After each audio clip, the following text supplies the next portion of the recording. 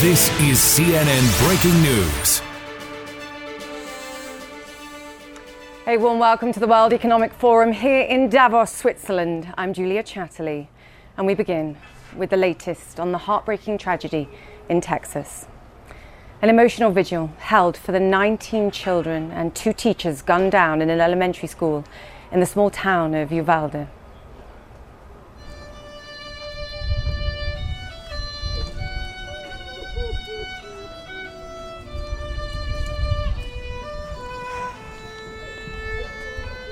A father grieving after realizing his daughter died trying to save her classmates. I just want people to know that she just died trying to save her classmates. She just wanted to save everyone.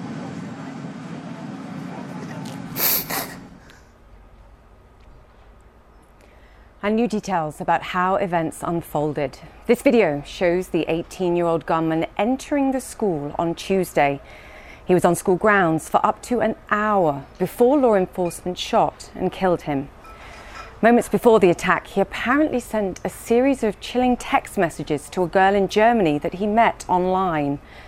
An officer confronted him, but he still managed to get inside the building, dropping a bag full of ammunition before entering.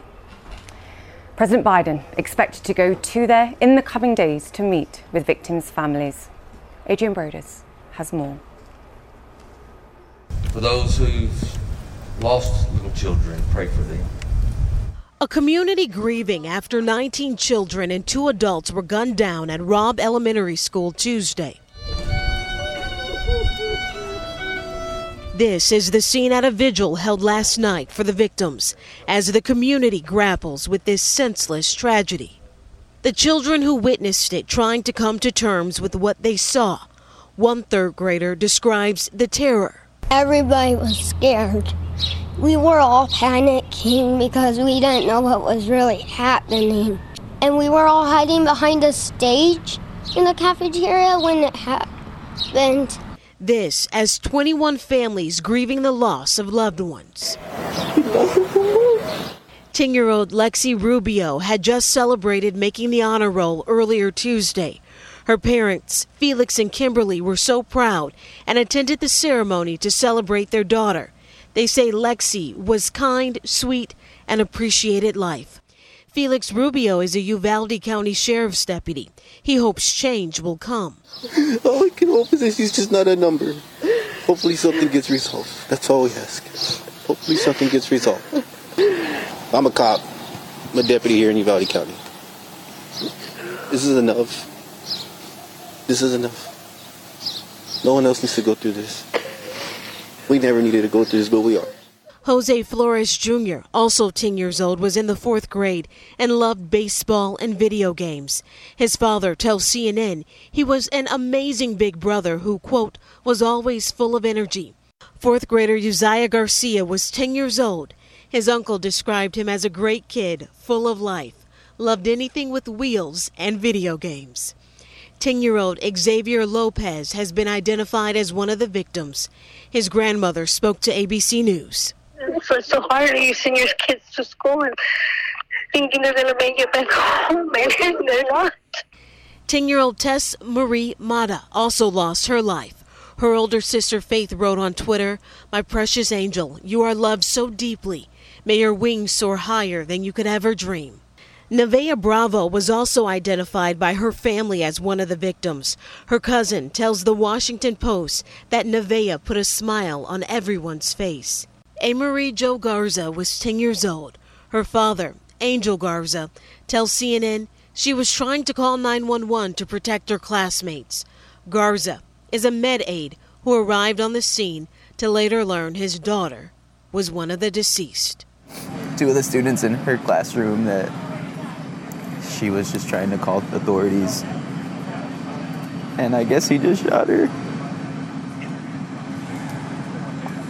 How do you look at this girl and shoot her?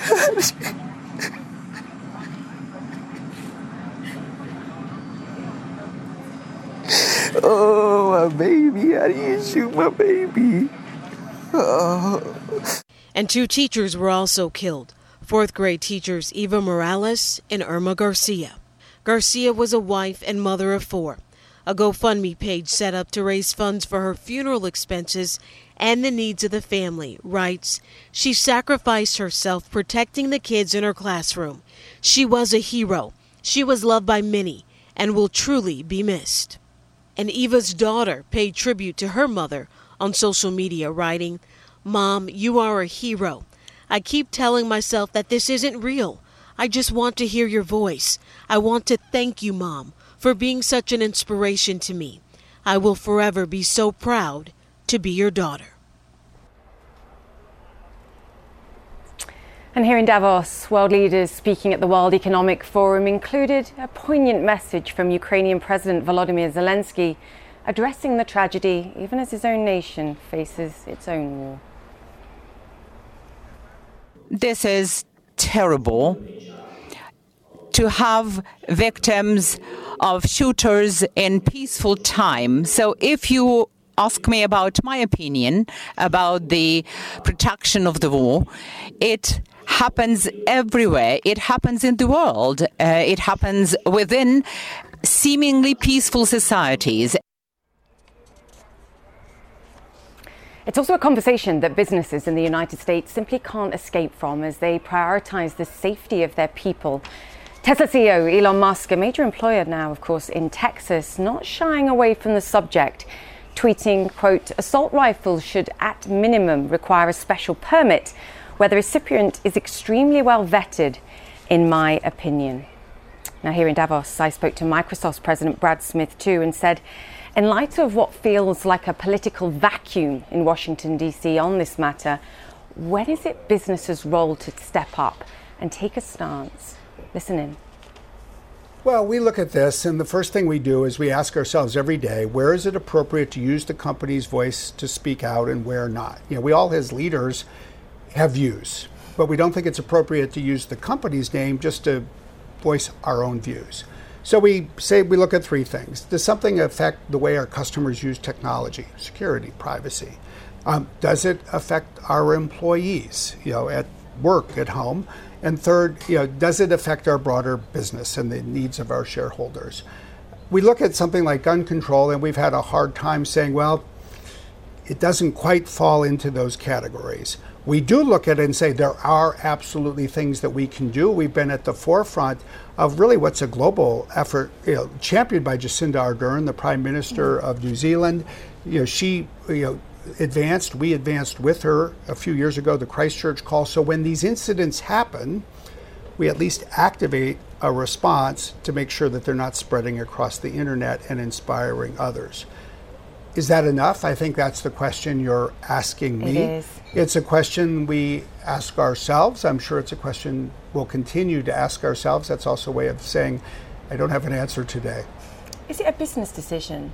Is it a moral decision, that the stance that you take here? Because you raised a great point earlier, actually, about protecting your people. If you had people that said, you know what, I'm working for Microsoft in a state and I don't feel safe, would you go, okay, that's fine, we'll allow you to shift, simply because of the level of violence, for whatever reason, for example? Is that something that you would think about, even if you, as you said, you work out what your stance is for whatever reason? There are some issues where it's easier to do that than others. Yeah. I mean, for example, we've been quick to say, even in recent weeks, that if we have an employee who lives in a state of the United States that it turns out in the wake of a Supreme Court decision is not able to get an abortion, our health benefits will enable that person to travel. But that's not the same thing as dealing with the fabric of their community. And, it is a concern. We hear about it from our employees.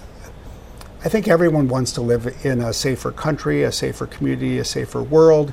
I don't know that there's a vacuum of leadership in the United States. I think there's a stalemate of views around guns, and that makes it very hard. I would argue that the majority of American citizens who vote for those politicians want more control. This is true, perhaps. There is a democratic process that is in place. And then you have this question.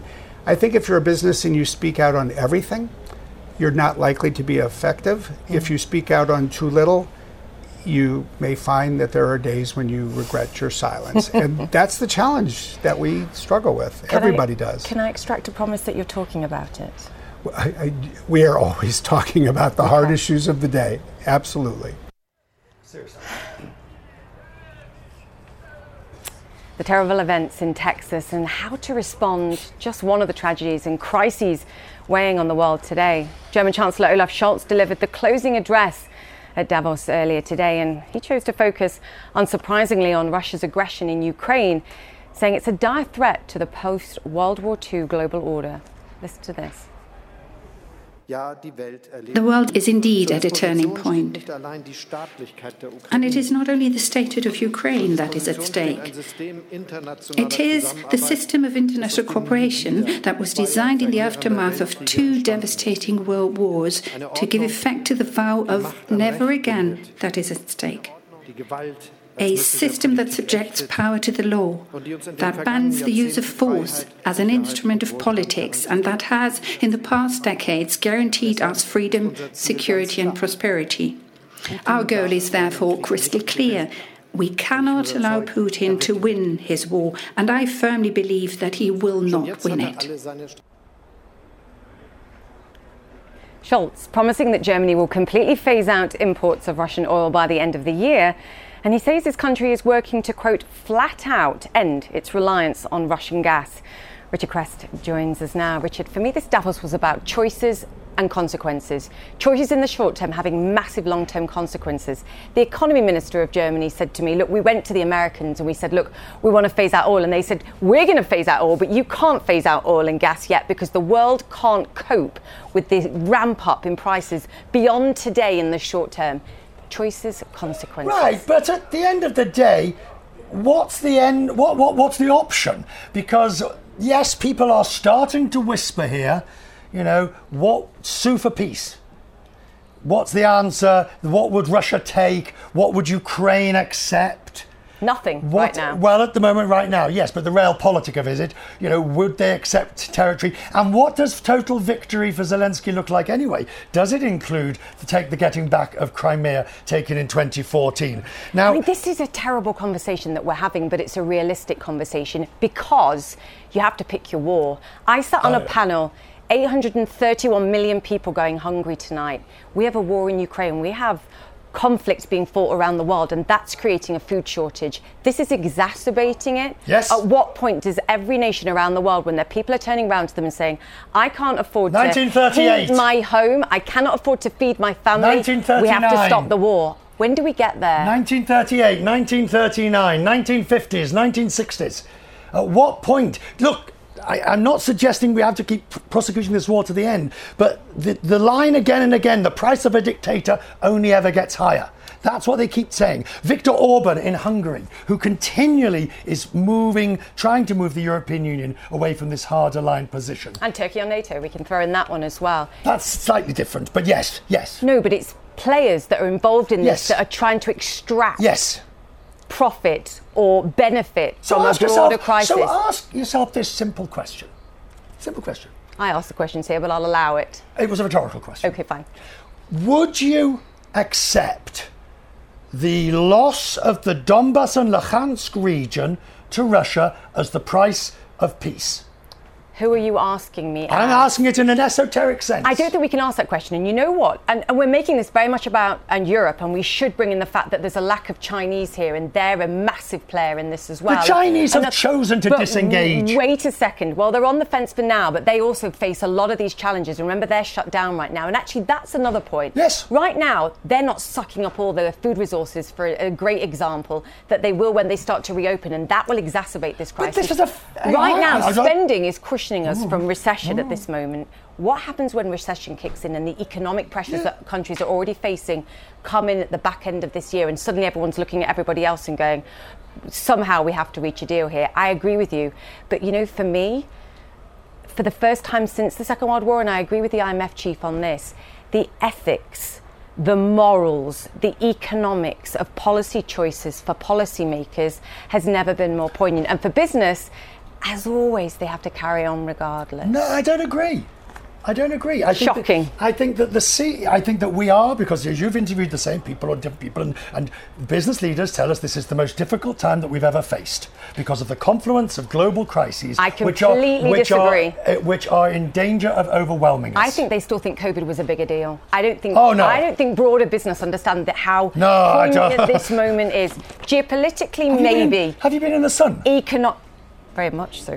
No. There is a reality here about business that is absolutely scared witless over the longer term implications of this war lasting, because as China reopens, so oil prices go back up again as their consumption gets added to global demand. And as that goes on, that trickles around the rest of the world, and food inflation in the developed economies becomes a crisis, and food insecurity. It's already a crisis. It's been a crisis for years. How many times have I been told to shut up and move on?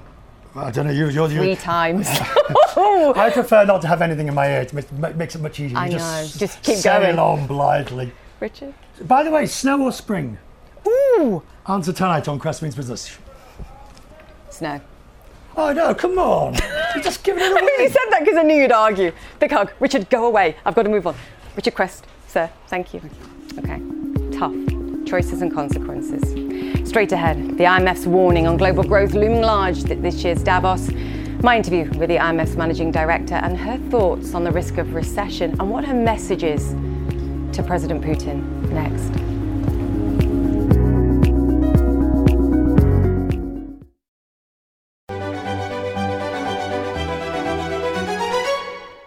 Welcome back. As Richard and I were just discussing, fears that the war in Ukraine will continue to weigh on global growth have dominated the discussions here at Davos this week. IMF chief Kristalina Georgieva set the tone when she said the global economy faces its biggest test since World War II. Yet for all the uncertainty, the managing director does not yet see an imminent threat of recession. Just take a listen. Well, let me first say that we are in a space that we have never been before, a crisis upon a crisis within 2 years. Just as we were recovering from the COVID-induced economic crisis, we were hit by a war in Europe, sanctions and their consequences. So look at what we have done. From October until now, twice downgraded our projections for global growth. And when we look into the last downgrade and what happened since, I wouldn't put it out of question that there may be a further downgrade. Why? Because of tightening of financial conditions, because of dollar appreciation, it hits many countries a lot, and because of the slowdown in China that is affecting supply chains quite dramatically. What we are mostly concerned is, are we now stepping into a period of time of economic fragmentation? Are we going to see the consequences of this period to be long-lasting, with trading blocks forming, possibly choice of reserve currencies that is more diversified? And would that mean that, yeah, the crisis is not so dramatic, I agree, from 3.6, which is our projection, down to minus territory, a long way to go, very unlikely we would have a global recession. There would be recession perhaps in a handful of countries, but are we going to be poorer in the future as a result of the geoeconomics of today?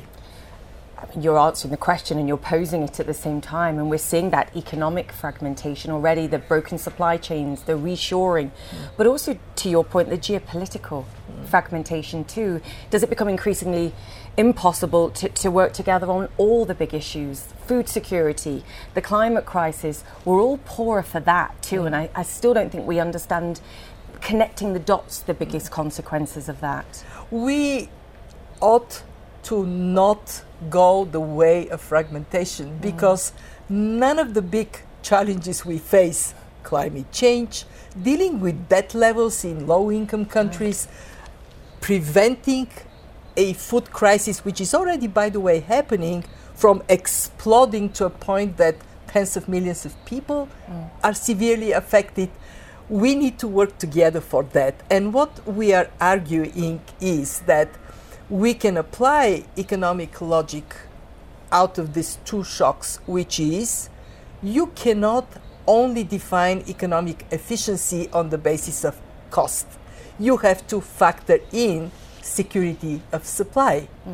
But don't take it from there to fragmentation and blocks, because if we go that far, the consequences would be bad for poor people in poor countries, but also for all of us, because our standard of living will be affected.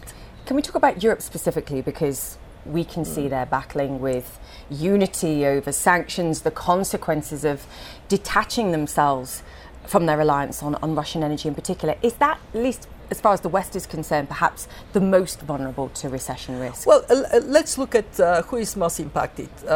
Those that have not quite yet recovered from the previous crisis. And fortunately, Europe is not in this category, but also those that are most impacted from the war, from Russia's aggression towards Ukraine and its consequences. Europe falls in this category through the transmission line of high energy prices, high food prices. They are fueling inflation in Europe, and that means that Europe has to tighten, maybe not as much as the United States, unlikely as much as the United States, but still tighten financial conditions. What does it mean?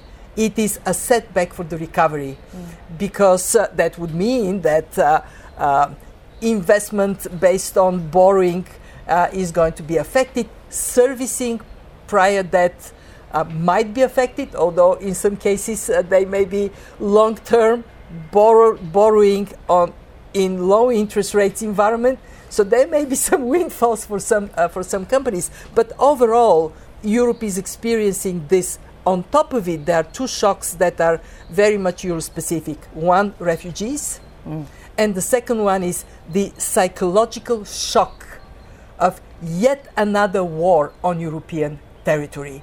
And as a European, I can say that is truly very dramatic for the people in Europe. We had world wars, but the main territory where the action was Europe, and the wounds from this we remember.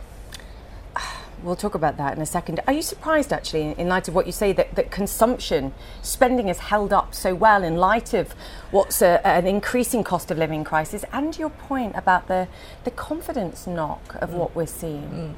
Well, we are not that surprised, because remember when we were in lockdowns, we would buy manufacturing goods, but services would suffer. Now that, as thank you for those who came with vaccines.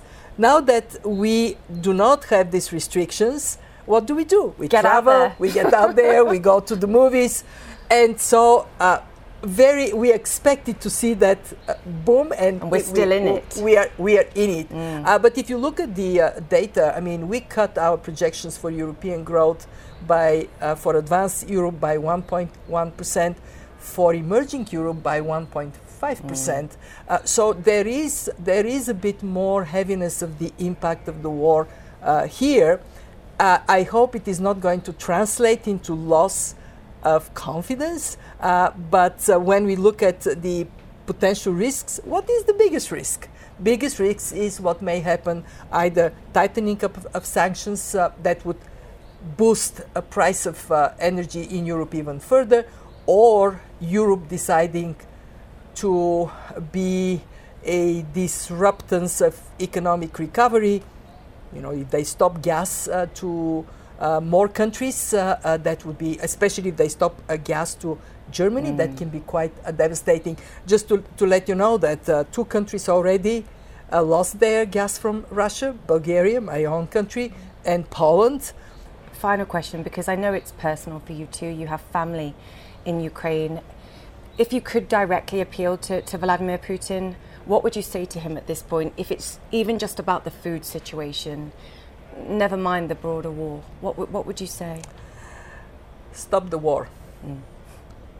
Pull out. Allow peace to return, for the sake of everyone, everywhere, but especially for the sake of people who find themselves as if they are in a Second World War movie, except it is their reality with bombs falling and lives being lost.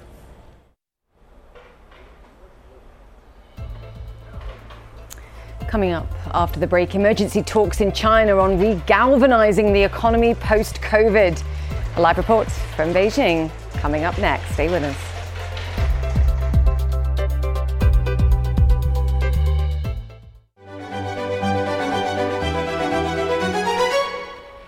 Welcome back. A call to action from leaders of the world's second largest economy. Amid stringent COVID lockdowns, more than 100,000 officials from various levels of government attended a virtual emergency meeting and heard calls for fresh efforts to stabilize the economy. At least 21 cities in China are still under full or partial lockdown, impacting 140 million people. Selena Wang joins us now. Selena, great to have you with us. This goes back to my point at the top of the show, choices and consequences, and there are no easy choices here, particularly if they're going to continue with zero COVID policy. What did they come up with to support growth in the meantime? Well, Julia, I mean, despite the crushing social and economic costs that we've been talking about nearly every day, no sign of letting up. Xi Jinping only doubling down on these punishing zero COVID policies. Authorities in more recent weeks, they've rolled out, unveiled some of these support measures that include some tax refunds, increasing support for these small businesses, extending more loans to small and medium-sized business. But by and large, analysts say that this is not nearly enough to offset the economic damage. And what we heard from the premier today, this was the grimmest warning yet that we've heard about the state of China's COVID-hit economy. There was an emergency cabinet meeting of 100,000 officials across China in attendance over teleconference. And China's Premier Li Keqiang said that the economic impact of COVID this March and April is even worse than in 2020 during the initial COVID-19 outbreak in China. That's when China's economy came to a near standstill. Not mincing his words here. This just shows how big of an impact it is, and leadership is realizing that. In fact, we have seen this absolutely shocking drops in economic activity with sharp shrinks in factory output, in consumer activity, consumer retail sales because of these zero COVID lockdowns. Still more than 100 million people across China under some form of lockdown. And in recent weeks, we have heard China's Premier Li Keqiang put out these starker warnings just a few weeks ago, calling the economic situation, quote, complex and grave. And of a special concern is Beijing is these rough unemployment numbers. The rate is now at the highest level since 2020. And of course, if you see mass unemployment in China, that is a risk factor to the Chinese Communist Party. And we are at a very sensitive moment now. We're just months away from the party congress in the fall. This is when Xi Jinping is expected to step into an unprecedented third term. But again, those support measures, not nearly enough. And when we see China, the world's second largest economy, the world's factory, when it suffers, the whole world does. China's lockdowns having knock-on effects, worsening global supply chain woes, increasing inflationary pressures, and of course, dragging down global growth. Julia. Selena Wang, great to have you with us. Thank you so much for that. I'm still trying to get over the idea of 100,000 people on an internet call trying to come up with this. Imagine the internet capacity for that, never mind anything else. Only in China. Big challenges. Selena Wang, thank you. Now, while Chinese officials are trying to support economic growth, as we discussed, it is coming at huge consequences for the environment too. 2 years ago, China promised to be carbon neutral by 2060, but it's now using and producing more coal as other costs of energy soar in a bid to solve a power crisis, which triggered blackouts for millions and forced factories to cut production. China mined a record amount of fossil fuel last year, undermining its plan to curb emissions. At least in the short term, China's presence in Davos has been limited as COVID concerns restrict travel. The highest-ranking official here is the climate change special envoy, who was on stage with his US counterpart, John Kerry. And I spoke to the former Secretary of State on a rainy Tuesday after that panel. China is moving. China has agreed to put out this year an ambitious national action plan on methane. China is already moving to try to switch and move away from some of its coal, reduce the intensity. They've made some steps. I was very candid today, and I said, I think we need to get more, not just from China, but more in our country. Of course. But what was the in other response countries. when We you have to said move more? faster. What was He the response? understands, but he wants to sit and work through how we're going to do this. How do we both do it? As he said, actions speak louder than words, and what we need to do is take the actions and begin to move in the right direction. Did he say get your own house in order first before you talk to ours? No, we have not. We've had a lot of conversations. Our house is moving very aggressively on this issue. We have huge, 75% of the new electricity that has come online in the United States in the last few years has all come from green. It's renewables that have produced it.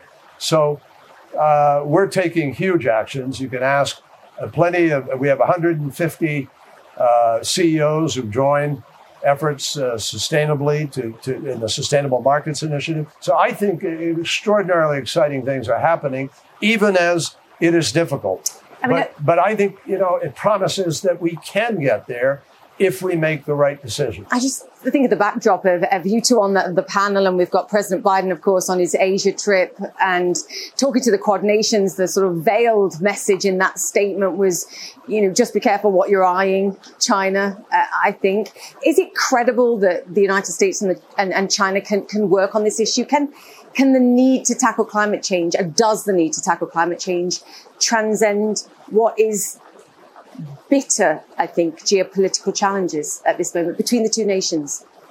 Obviously, there are differences in view Huge on a number. ones. There are differences, yes. But President Xi and President Biden have both said this is not a bilateral issue. This is a multilateral, universal, and existential issue. And it does no country any good. It doesn't do the world any good to say, I'm not going to work with them or I'm not going to work with them. We have to work together for the simple reason that is the only way we win this battle. And China is as ready to understand that, I hope, as anybody else in the world. Thus far, we've been working together. And Xi Jinping and I have known each other 25 years or more. We've worked together effectively. We've been able to make things happen. And we're going to continue to fight to do that. Part of the conversation here is a sort of new world order, a reframing of that world order, and it involves a sort of China and a Russia that looks differently and challenges the West, I think. And we know it's about politics, but it's also about other things. What does that reshaping of the world order ultimately mean for the planet, given everything that you just said? Well, I don't think it is a reshaping at this point. It may be something of a challenge in some places, but the vast, vast majority of nations on this planet believe in rule of law, want the United Nations Security Council to work. They want human rights and universal rights to be protected. And the fact is that that's what we're standing up for. That's what President Biden is standing up for. And we're going to continue to do that. So I think that it's not I don't think, NATO has come together. Europe has come together with the United States, with all these other countries. People do not want to go back to the last century when nations would, by use of force, change international boundaries and kill people, children, women, in cold blood. That has to stop, and that is what is a difference here, but it's a difference worth fighting for. Do they hold together, all the nations that you just mentioned, in light of food crisis, cost of living crisis? It's going to accentuate fractures, challenges between nations. Yeah, but that's part of governing, and that's part of life. It is. Okay? Yeah. Things aren't necessarily easy. Governing is hard. Life can be hard. But the fact is that, I believe that we're trying to move in the right direction. I think we can move in that direction. I think I've described it. The world of a new, clean economy will create millions of jobs up and down the ladder. You have plumbers and electricians, and you'll have construction workers and heavy equipment operators and architects and designers and engineers and everyone else involved in this transition. And it will build a cleaner, better world, safer world, healthier world. No question about that. I mean, we lose 15 million people a year die because of air quality. What is that from? That's from greenhouse gas emissions. Right. That's what the pollution is. So if we deal with that pollution, just as we did years ago with the Clean Air Act, we will begin to make the difference we need to do. And we're finally collecting the dots on food security and climate change and the sort of interconnection between them. Yeah, but nobody said we can't do things simultaneously. Okay? If only we could do it better. But yeah, final question. Can you promise me a comprehensive climate bill in this administration? Please. I wish I had the power to create that promise, but I have confidence that members of Congress are still fixated on it. They're serious about it. People want to get something. Can they come together? That's up to them. But I still believe there's a chance of getting something. Planet before politics, please. Well said. Thank you, sir. Thank you very much. Great to chat to you. Thank you. Thank you again to the US Climate Envoy John Kerry, particularly amid Tuesday's torrential rain and, of course, before the tragedy that took place later in the week in Texas. Now listen to this in light of that conversation. Secretary of State Antony Blinken expected to outline the contours of the Biden administration's approach to China in a speech next hour. A senior administration official said there are 3 pillars to the approach: to invest, to align, and to compete. The official said Blinken will make it clear that the US is not looking to sever China's economy from the US economy or the global economy. That's a shift, in my mind, an important point in time. Now, still to come, as Europe desperately seeks to fill the hole left by Russian energy, Africa's largest oil producer, Nigeria, is struggling to keep up with production. What's the game plan? The country's finance minister joins us next. Stay with us.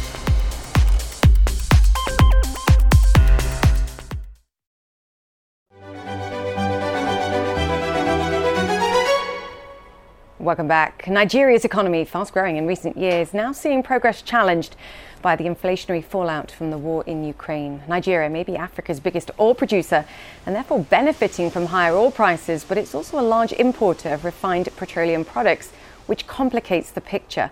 Pre-war Nigeria also relied heavily on Russia for its wheat and fertilizer imports, those supplies, of course, being disrupted amid sanctions enacted on Russia by the West. Lots of challenges, lots of opportunity. I'm pleased to say we're joined by Zainab Ahmed. She's Nigeria's Minister of Finance, Budget and National Planning. Minister, fantastic to have you on the show.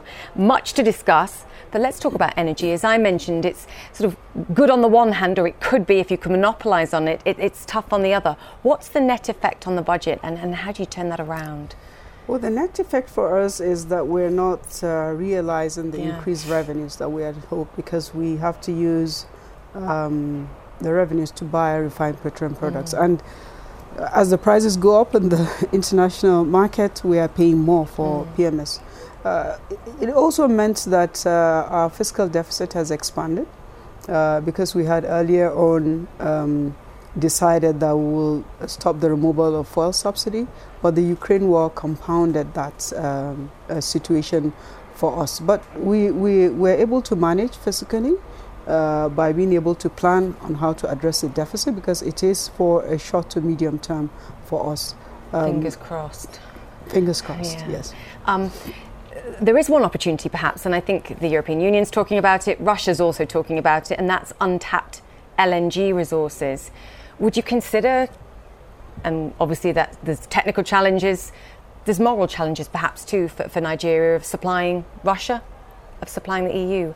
How would you consider the options here? So already the National Oil Company has been approached by some potential buyers of the Nigerian including Russia? Natural gas. Including Russia? Not yet including Russia, but so the NLNG company is already expanding, has been expanding its operations. There is a Train 7 that is being worked on. It means there is an opportunity to export more gas from the country, and it means more revenues coming into the country. There's also an opportunity for us to increase the consumption of gas domestically, helping us to exit the use of diesel and cleaner energy for us. How long does that take? There is a gas pipeline under construction. It should be completed in the next 12 months. It's from the gas source in the south to the middle of the country. It means there'll be gas available to industries near where they're operating. Right now, gas is trucked across the country, which is expensive and inefficient. So with the gas pipeline that is being built, it will bring gas nearer to industries. It's a very important issue, but there's many of them, and I'm very keen to talk about other parts of your economy too, because they're hugely exciting parts of the economy as you continue to diversify. But before that, food prices, inflation in general, but food prices in particular, and important for your farmers too, fertilizer, and your imports of fertilizer challenged by broader tensions with Russia over what can be traded and what can't. What are the alternatives, particularly as prices rise for fertilizer? I mean, you have to import less anyway, simply due to cost.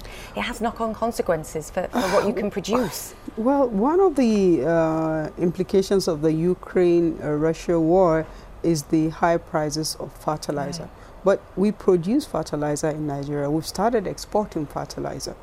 But we are facing the high cost of the inputs for the production of the fertilizer, which has been coming from Morocco and from Russia. We've had to find other sources for potash, but at a much higher cost, and it means that fertilizer prices are going up as a result. So government is looking at and working with the industry on how to provide cushion to the industry and eventually to be passed on to the farmers.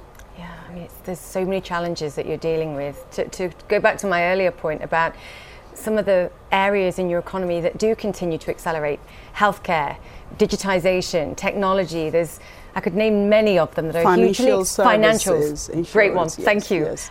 How do you continue to foster innovation when you have so many other demands, both on your time and on your financial resources as well? So the fact is we actually have a very resilient economy.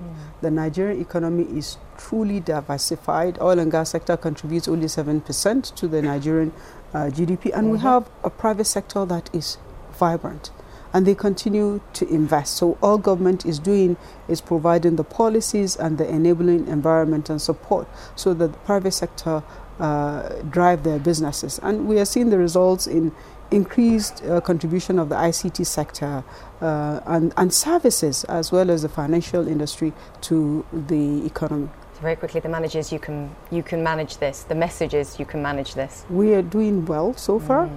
Growth projections have consistently outperformed the World Bank and the IMF, and we're keeping the pace. Ladies in control, and you look beautiful, by the way. It's lovely to see colour. Thank you. We're bringing some colour to Davos. Minister, thank you so much for your time. Thank you very much for having me. Thank you. Nigeria's Finance Minister there. Okay, still to come. Volkswagen has already sold out of electric cars in several key markets. I spoke to its CEO about the company's next big target. Stay with us.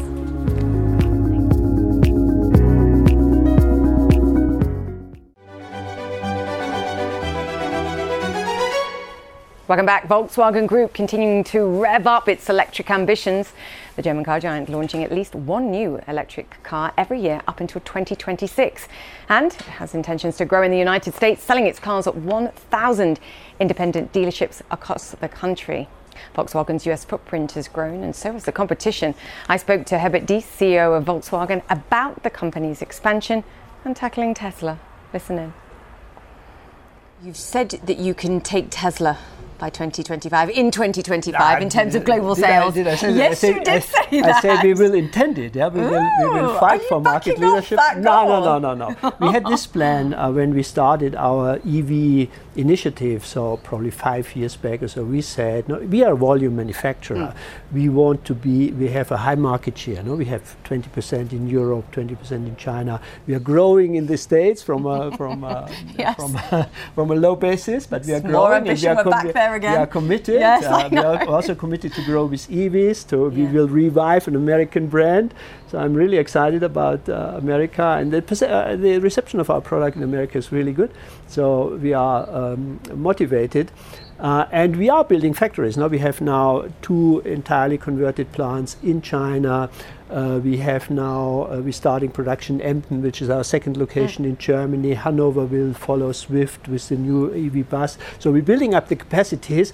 If we make the accounts, it can be very tight coming 25. But 5 years ago, we said we want to become market leader in 25. This is the target we have.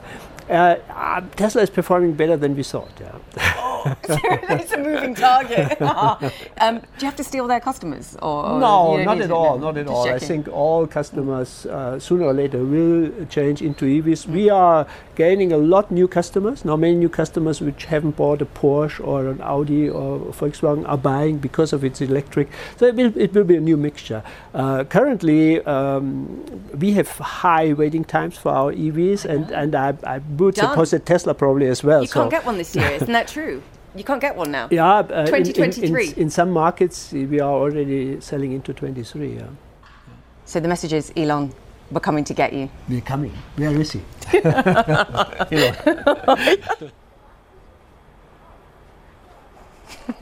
And we'll have more from my conversation with Herbert Diess in tomorrow's show. For now, though, that's it from the World Economic Forum here in Davos. I make that 3 costume changes, 3 dramatic weather changes today, so I do bring it all for you.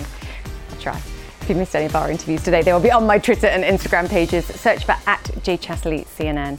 As always, we'll see you very soon. And Connect the World with Becky Anderson is up next, so stay with CNN.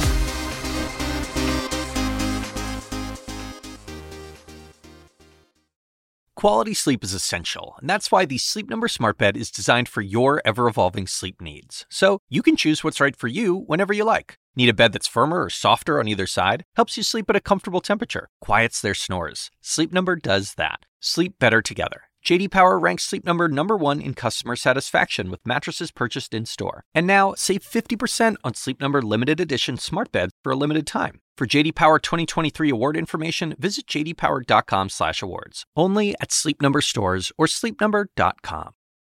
I'm Dr. Sanjay Gupta, host of the Chasing Life podcast.